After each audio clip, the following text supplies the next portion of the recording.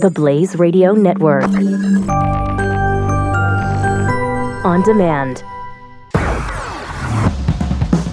Welcome to a discussion of radical fundamental principles of freedom, rational self-interest, laissez-faire capitalism, and individual rights.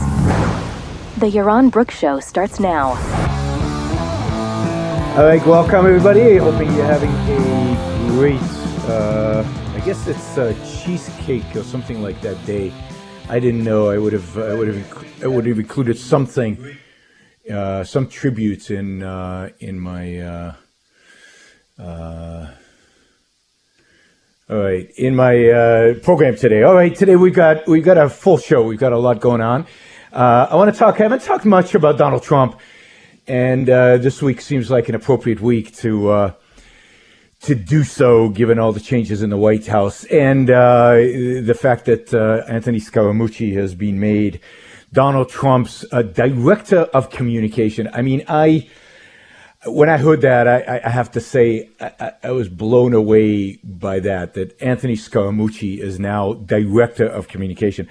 Now, I met Anthony Scaramucci. I met him years ago, maybe 5-6 years ago, in a complete context, a business context, in the context of a business. Some of you might know I'm involved in the hedge fund business, and Scaramucci is a hedge fund investor, and I was there with my partner to discuss what we were doing and what they were doing, and kind of see if there was any way to work together. There wasn't, but it was a friendly meeting, a friendly conversation, and productive and useful, I guess. But it was also one of the most shocking business meetings I've ever been to. Scaramucci couldn't stop using the F word. I mean, this was a business meeting, nice suits, ties, New York, in his office. I think it was a little boardroom, if I remember right. And I had never experienced a business meeting where such vulgar language was used. It was just shocking. It was just shocking to me that anybody could talk like this in the context of business, and he's successful. So without hurting his reputation, I guess, without hurting anything, here he was using the F word and much worse, constantly during the conversation. I remember walking out and turning to my partner and saying, have you ever experienced such a thing? This guy is one character. And I mean, I've been at lots of business meetings. I've been at lots of locker rooms and that business meeting was off the charts in just terms of the vulgarity. And, I thought nothing of it. And we didn't land up doing much business with Anthony Scaramucci, although my partners did. And he used to hold big conferences in Vegas. And I think some of my partners attended that. But for me, that was it. There was one meeting and nothing more than that. And until, there was talk about Scaramucci being affiliated with Trump, which didn't surprise me at all in terms of their personalities, this, rough and tumble, vulgar, hit first, think second mentality that both Trump and Scaramucci said. So it didn't surprise me that Scaramucci was talked about in terms of the administration, and I guess they gave him he was given some minor role to begin with. I can't remember exactly where's Scaramucci before he just got this new position. Anyway, it's eluding me, but nothing too dramatic. And then suddenly, he's appointed director of communication. And what is so stunning to me is this is a guy whose only means that I could tell of communicating, at least when his tempo was, or when he got comfortable, when he was relaxed, or as it turns out, when his temper, when he's a little angry, is to lash out, is to be vulgar, is to curse left and right. And this is now not just some guy who runs a hedge fund and who cares and it doesn't matter one way or the other. This is now the United States of America's director of communication. This is the role model for how communication should be done. This is the standard by which good communication should be evaluated. This is the guy responsible for communicating what the interests of the president. This is the guy responsible for communicating, what's in the national interest and what's important and in the direction of the country, and helping the president articulate a position for the country. And to me, this just says everything you need to know about where we are as a country and about where this administration is in terms of administration. The fact that at the highest levels of the United States of America government, not Stalin, not Venezuela, not not some authoritarian regime, but in the United States of America, the symbol of freedom, the symbol of liberty, the symbol of reason and the application of reason to politics, you now have a president and a leadership that is inarticulate, vulgar, curses nonstop, not just in private. All right, in public, we all curse in private. But in public, the idea that major policy decisions in this administration are being communicated to us by Twitter, 144 characters, the symbol of non-thinking, of non-integration, of not having big thoughts and big ideas and a real conversation and a real argument, but just the ultimate in a soundbite, shallow mentality. This is where this country's come to, and it's shocking to me. And look, yeah, I know everybody's saying, but Hillary would have been worse. Maybe, I don't know, but it's bad. It's bad. Stop justifying everything in the name of, but Hillary would have been worse. Crybabies. Yeah, maybe Hillary would have been worse, but this is bad. And unless somebody calls it for being bad, how's it ever going to get better?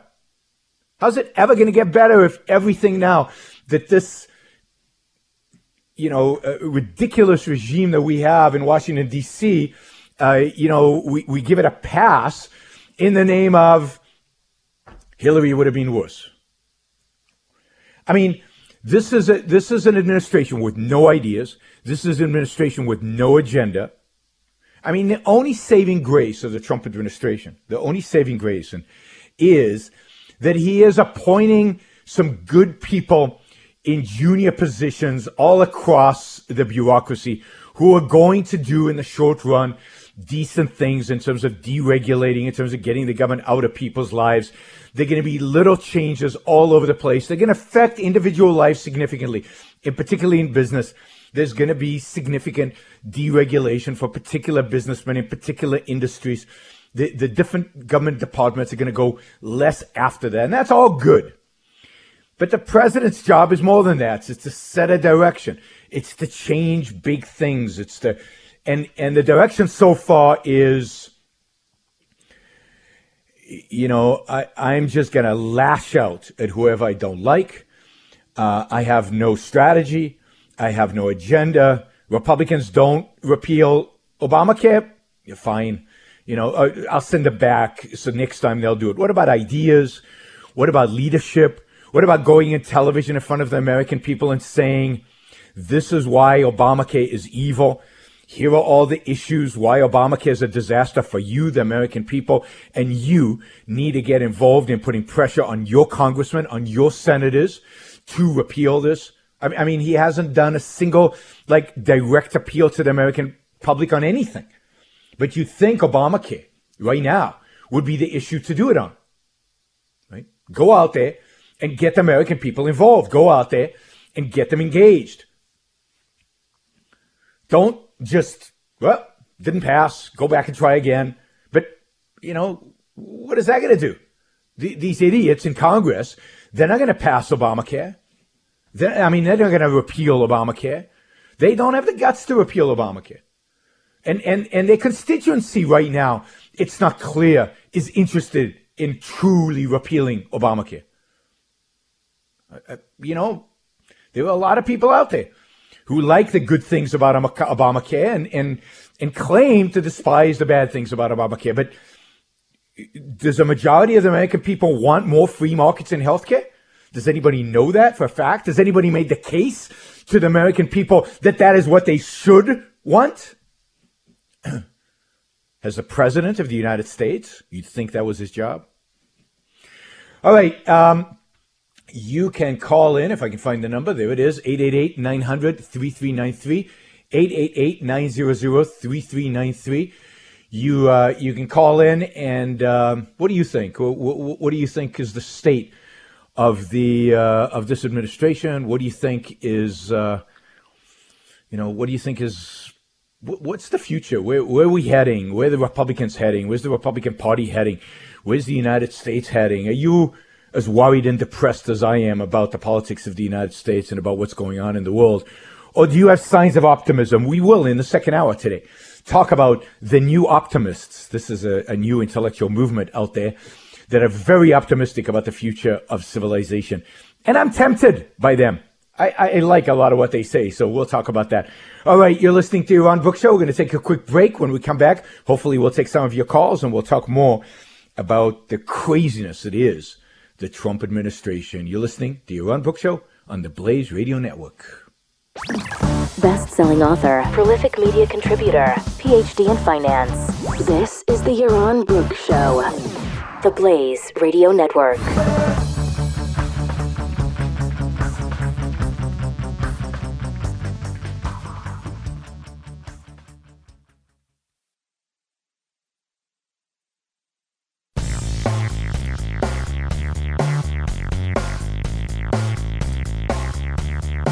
You're listening to the Yaron Brook Show on the Blaze Radio Network.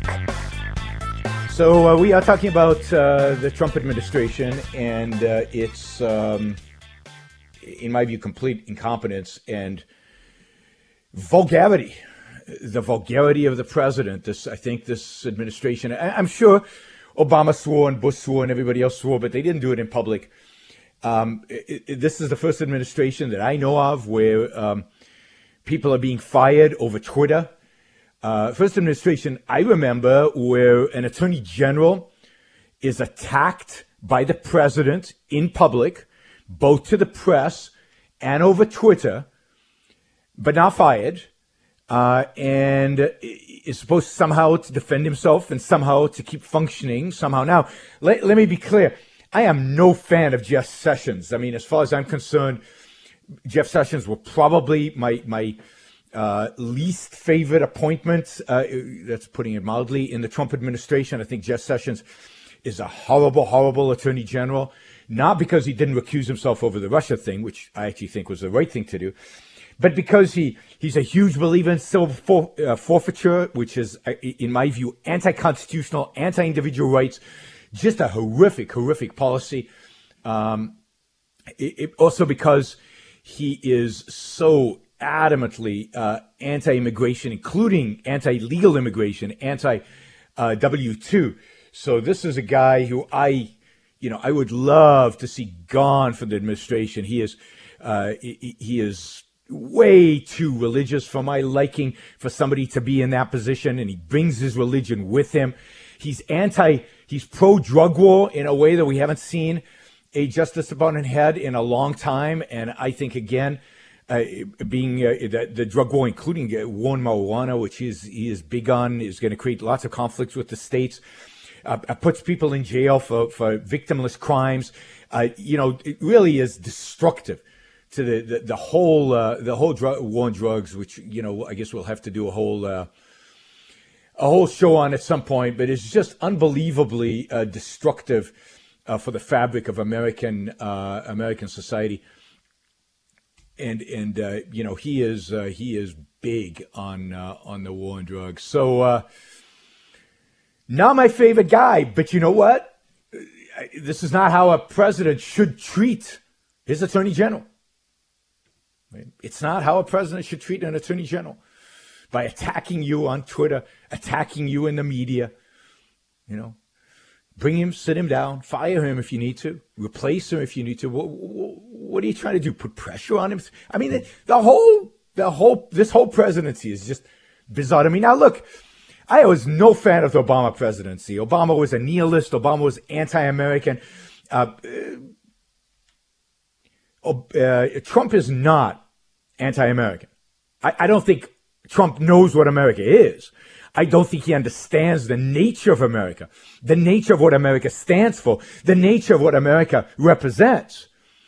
But in his own vulgar, primitive, superficial, shallow way, he loves America. He's pro-American. So I give him that, certainly over Obama. But his representation of what America is and the direction he's taking America in is just a continuous of the Obama administration's nihilism. This is a different type of nihilism. I mean, look at this administration. It's a completely nihilistic, destructive, self-destructive program. And you know, I complimented them on getting, replacing a lot of junior positions and putting in good people who are going to do good things. But I'll give you one example. The C.F.P.B, the Consumer something protection board or something like that. Consumer Finance Protection Board, of course, Consumer Finance Protection Board. This is one of the most unconstitutional regulatory agencies ever created by Congress. This is part of Dodd-Frank. It has massive authority with almost no oversight. Congress doesn't even approve its budget. It gets its budget directly from the Federal Reserve. It has already, in the few years it has existed, done immense damage to consumer finance in America, to the rule of law in America, to free markets in the financial industry in America. The head of the CFPB is a real, socialist in many respects, a real nasty character, a really, really bad guy who hates banks, who hates capitalism, who hates America. And he hasn't been replaced. He hasn't been fired. And it's just stunning. There was actually, at the top of the news, there was some discussion about the fact that, some congressmen are encouraging his replacement on the basis that he's running for governor somewhere. That's not the basis he should be fired. He should be fired because he's a really, really bad guy. He should be fired because supposedly he advocates for a philosophy, for a view of the world, for a view of markets, for a view of capitalism that's opposite of that of the president of the United States. And yet he hasn't been fired. It's unthinkable. This is one of the most destructive agencies that exist. And it has to be reined in. And one of the first things Congress should have done under a Republican administration is change the law so the CFPB now is a part of a regulatory agency rather than the way it's structured today, which is, just a complete and utter disaster. So even the good stuff is not happening as fast as it should. Many, many appointments have not been filled. I think this is the slowest administration in history to fill appointments, to fill some of these minor appointments. And it's not because of Democrats not allowing these appointments to go through Congress. It is because the administration is slow in appointing people to these positions. And it's not surprising with all the infighting, with all the chatter, with all the distractions, with all the nonsense that's going on, and with the president more concerned about his image through Twitter than he is about actually governing the country. It is not surprised that they haven't had the time to vet the kind of people that we need to hold in these regulatory positions in the various departments within government that are necessary in order to really change the way government is functioning, the way the executive branch is functioning.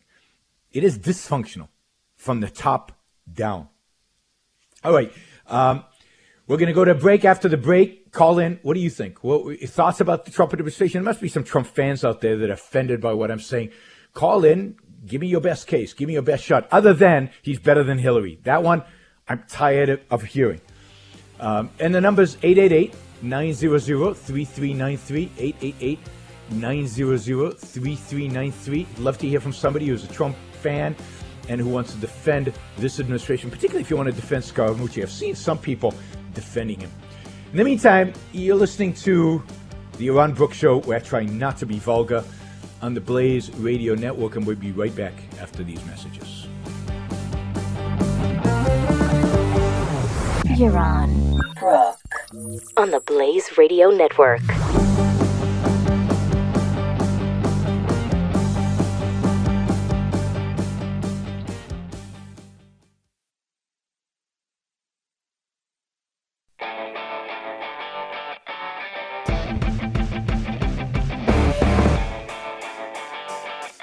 Yaron Brook.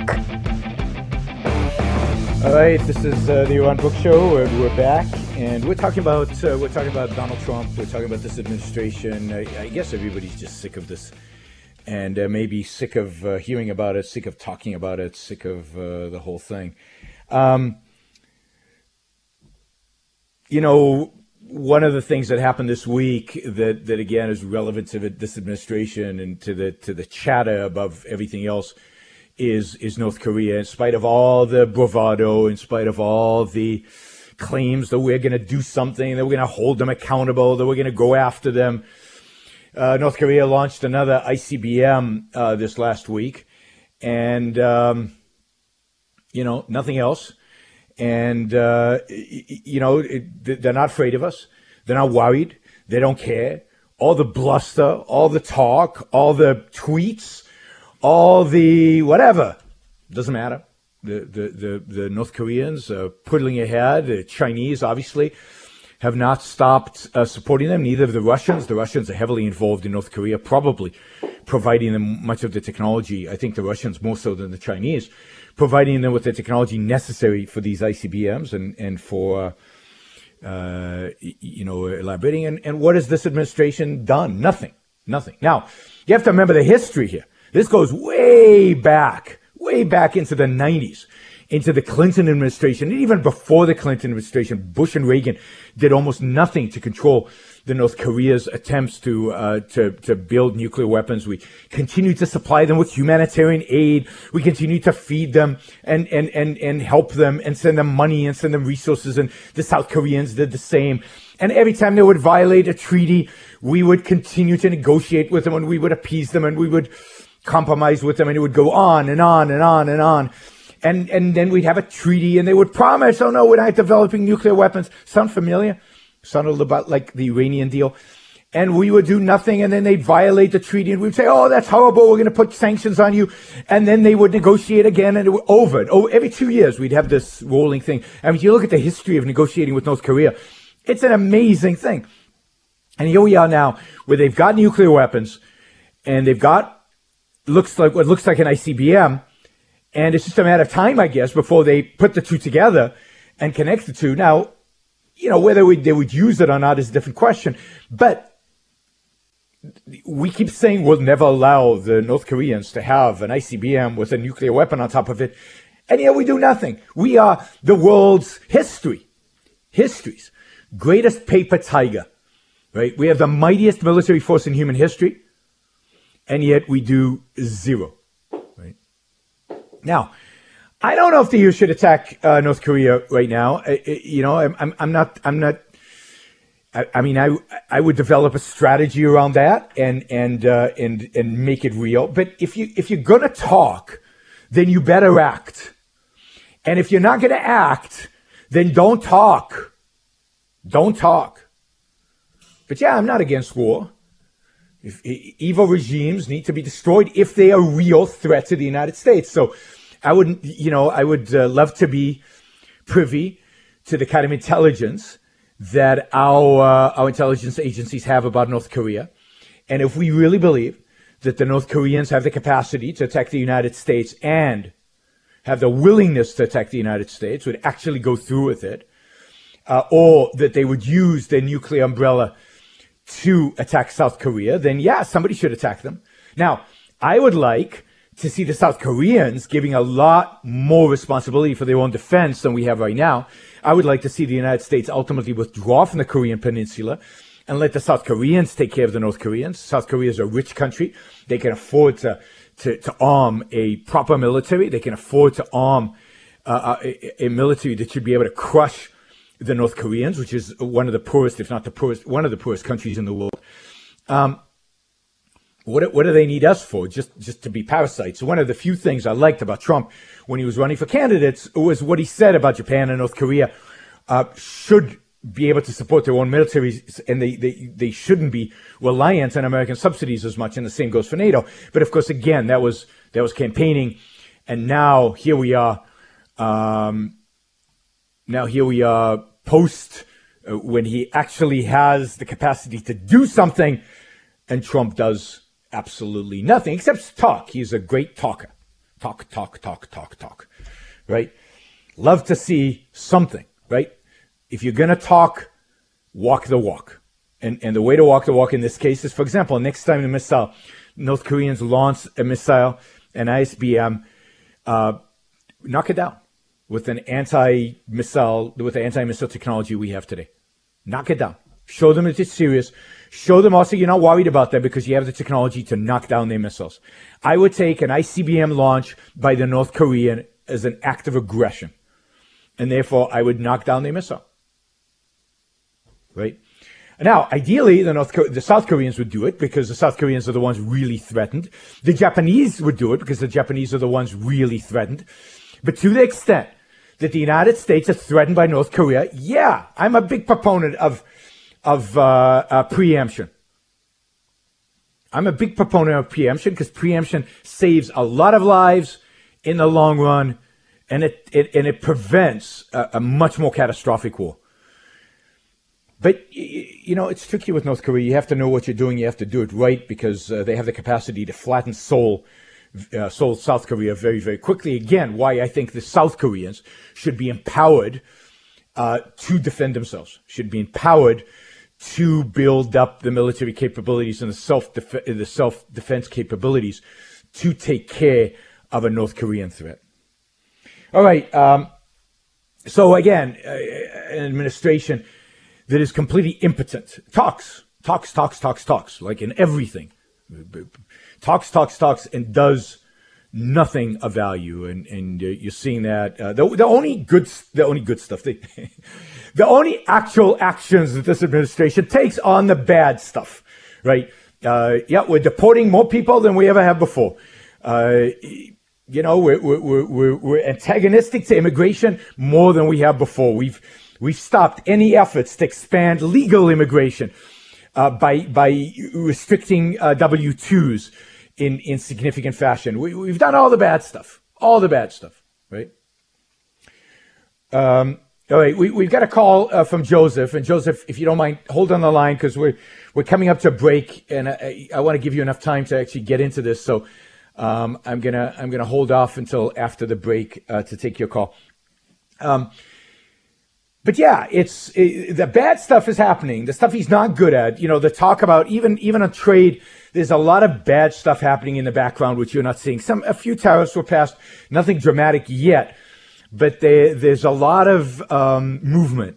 And of course, there's a lot of infighting within the administration about the trade stuff because significant players in the administration are not as anti-trade as Trump claimed to be, and as his anti-trade czar Navarro, the pseudo-economist from the University of California, Irvine, who's in charge of one of the trade organizations within the government, has been. So, bad stuff. But this is just an incompetent, a completely do-nothing administration. They've done nothing on any of the more positive agenda items that Republicans have campaigned about, and Obamacare is symbolic for everything that this administration stands for. And Scaramucci's rant about Priebus and about Bannon, as much as I hate Bannon, just the way in which Scaramucci expressed himself represents much of kind of the vulgarity, the shallowness, and the impotence, the real impotence, other than talking, of this administration. All right, you're listening to Ron Brooks Show on the Blaze Radio Network. We'll be back after these commercials.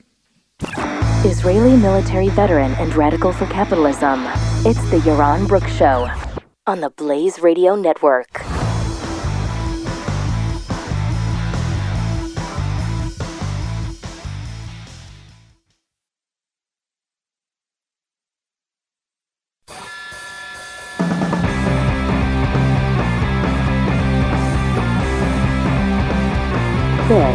is the Yaron Brook Show. All right, we're back, and we're talking Trump, and we're talking Scaramucci, and we're talking North Korea. Let me say something about North Korea, and then we're going to go to Joseph, who wants to defend Donald Trump. Look, North Korea is a brutal dictatorship. North Korea has no legitimacy as a nation. The regime of North Korea is not a regime anybody should recognize its right to exist. Any country has the right to invade North Korea and to replace that regime. The only question is, so I believe, let me make the more philosophical point. I believe that a regime, a governing institutions, gain their legitimacy from the people, from respecting the rights of the people. If a government is, in its essential characteristic, a rights-offending, a rights-oppressing government, as the North Korean government is, as the Iranian government is, as, to some extent, many other governments are to one extent or another, but those two, or Cuba or others, clearly their governing ideology, everything about them is rights oppressing. They have no legitimacy, and anybody who goes in to replace them has legitimacy to do so. There is no sovereignty. You cannot have sovereignty to oppress people. You cannot have sovereignty to enslave people. Slave regimes, like the South in the United States of America, have no legitimate autonomy. They have no legitimate sovereignty, and it's okay, in a sense, to invade them. The only question then becomes, is it in the interest of the United States of America to invade an oppressive regime? And in 99% of the cases, the answer is no, because those regimes are not a threat to the United States of America. The only time it is legitimate for the United States to engage in war is in self-defense, not because I'm worried about the other side, not because I'm worried about the North Koreans, but because I'm worried about America, American troops, American treasure, the cost of a war in lives, the cost of a war in people. You do not go to war unless it's in self-defense. Again, not because you're worried about people in North Korea or people in Iraq or people in Iran. Those regimes are responsible for their people. And if those regimes are oppressing rights, they're not legitimate. Your concern is the lives of Americans. When I see 5,000 American kids die for an Iraqi war that does nothing at the end of the day to protect the lives of Americans, that's horrific. That is a disaster. That is borderline treasonous. Right? So the only reason to engage in preemptive war against North Korea is if we truly believe, and I'm not convinced of this, but if we truly believe that they are a significant, viable threat to the lives and property of Americans. But at the very least, we should engage in a blockade of North Korea. We should engage in making sure nobody trades with them. There's a lot of things you can do short of war that would penalize the North Koreans significantly. All right, we're going to go to Joseph. Joseph where are you, Joseph? Hey, I'm in Georgia, heading to Colorado. Oh, wow, that's a long drive. Yep. All right. I'm a truck driver. I run the 48, lower cool. 48. Cool. Hey, well, talk to me. Talk to me.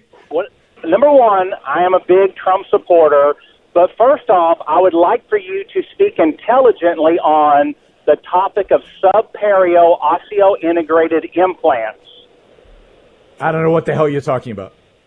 Exactly. Nor do you know what the hell you're talking about as far as the Trump presidency, yet you are pontificating on things I know something about. I'm not going to take up a topic that you raised that I know nothing about, but things I do know about, I pontificate on, like the Trump presidency. So, all right. What did I say that was wrong? All right. Let me begin. When did you make your first multi-billion dollars? What did I say that was wrong? Well, Okay, when did you become president of the United States of America? You cannot talk on a level that What did I say that was wrong? You can tell me what I haven't done. You can tell me I haven't made billions of dollars. You can tell me I'm not president of the United States. I know all that, and I think all our listeners know all that. What did I say that was wrong about President Trump? And does the fact that he made $1 billion justify vulgar language? Does the fact that he made $1 billion justify the fact that he is now leading the American people? Does the fact that he made $1 billion justify the fact that he is not doing anything positive to make this country great again? Is it my turn? Go ahead. Okay. You say that his presidency is impotent, but is it not the House of Representatives and the Senate that's impotent? Isn't there some, I don't know what it's called, maybe you might, separation of powers or... Call it leadership. You know that President Reagan had a Democratic House and a Democratic Senate, and he still managed somehow to get some, not a lot, some good stuff passed. And you don't think of President Reagan as impotent because he found a way to lead the American people and to force the House of Representatives and the Senate, which were much more hostile to him than they are to Trump, to actually get stuff passed. Donald Trump has been impotent in his leadership. I mean, we're 6 months in to an 8-year term. All right. Well, we will see. Unfortunately, we're coming up on a hard break here. And if you want to tell me what I did wrong, you can stick around and I'll take you after the break. Otherwise, we're done. This is the Yaron Brook Show on the Blaze Radio Network. We'll be right back after this break. You're listening to the Yaron Brook Show on the Blaze Radio Network.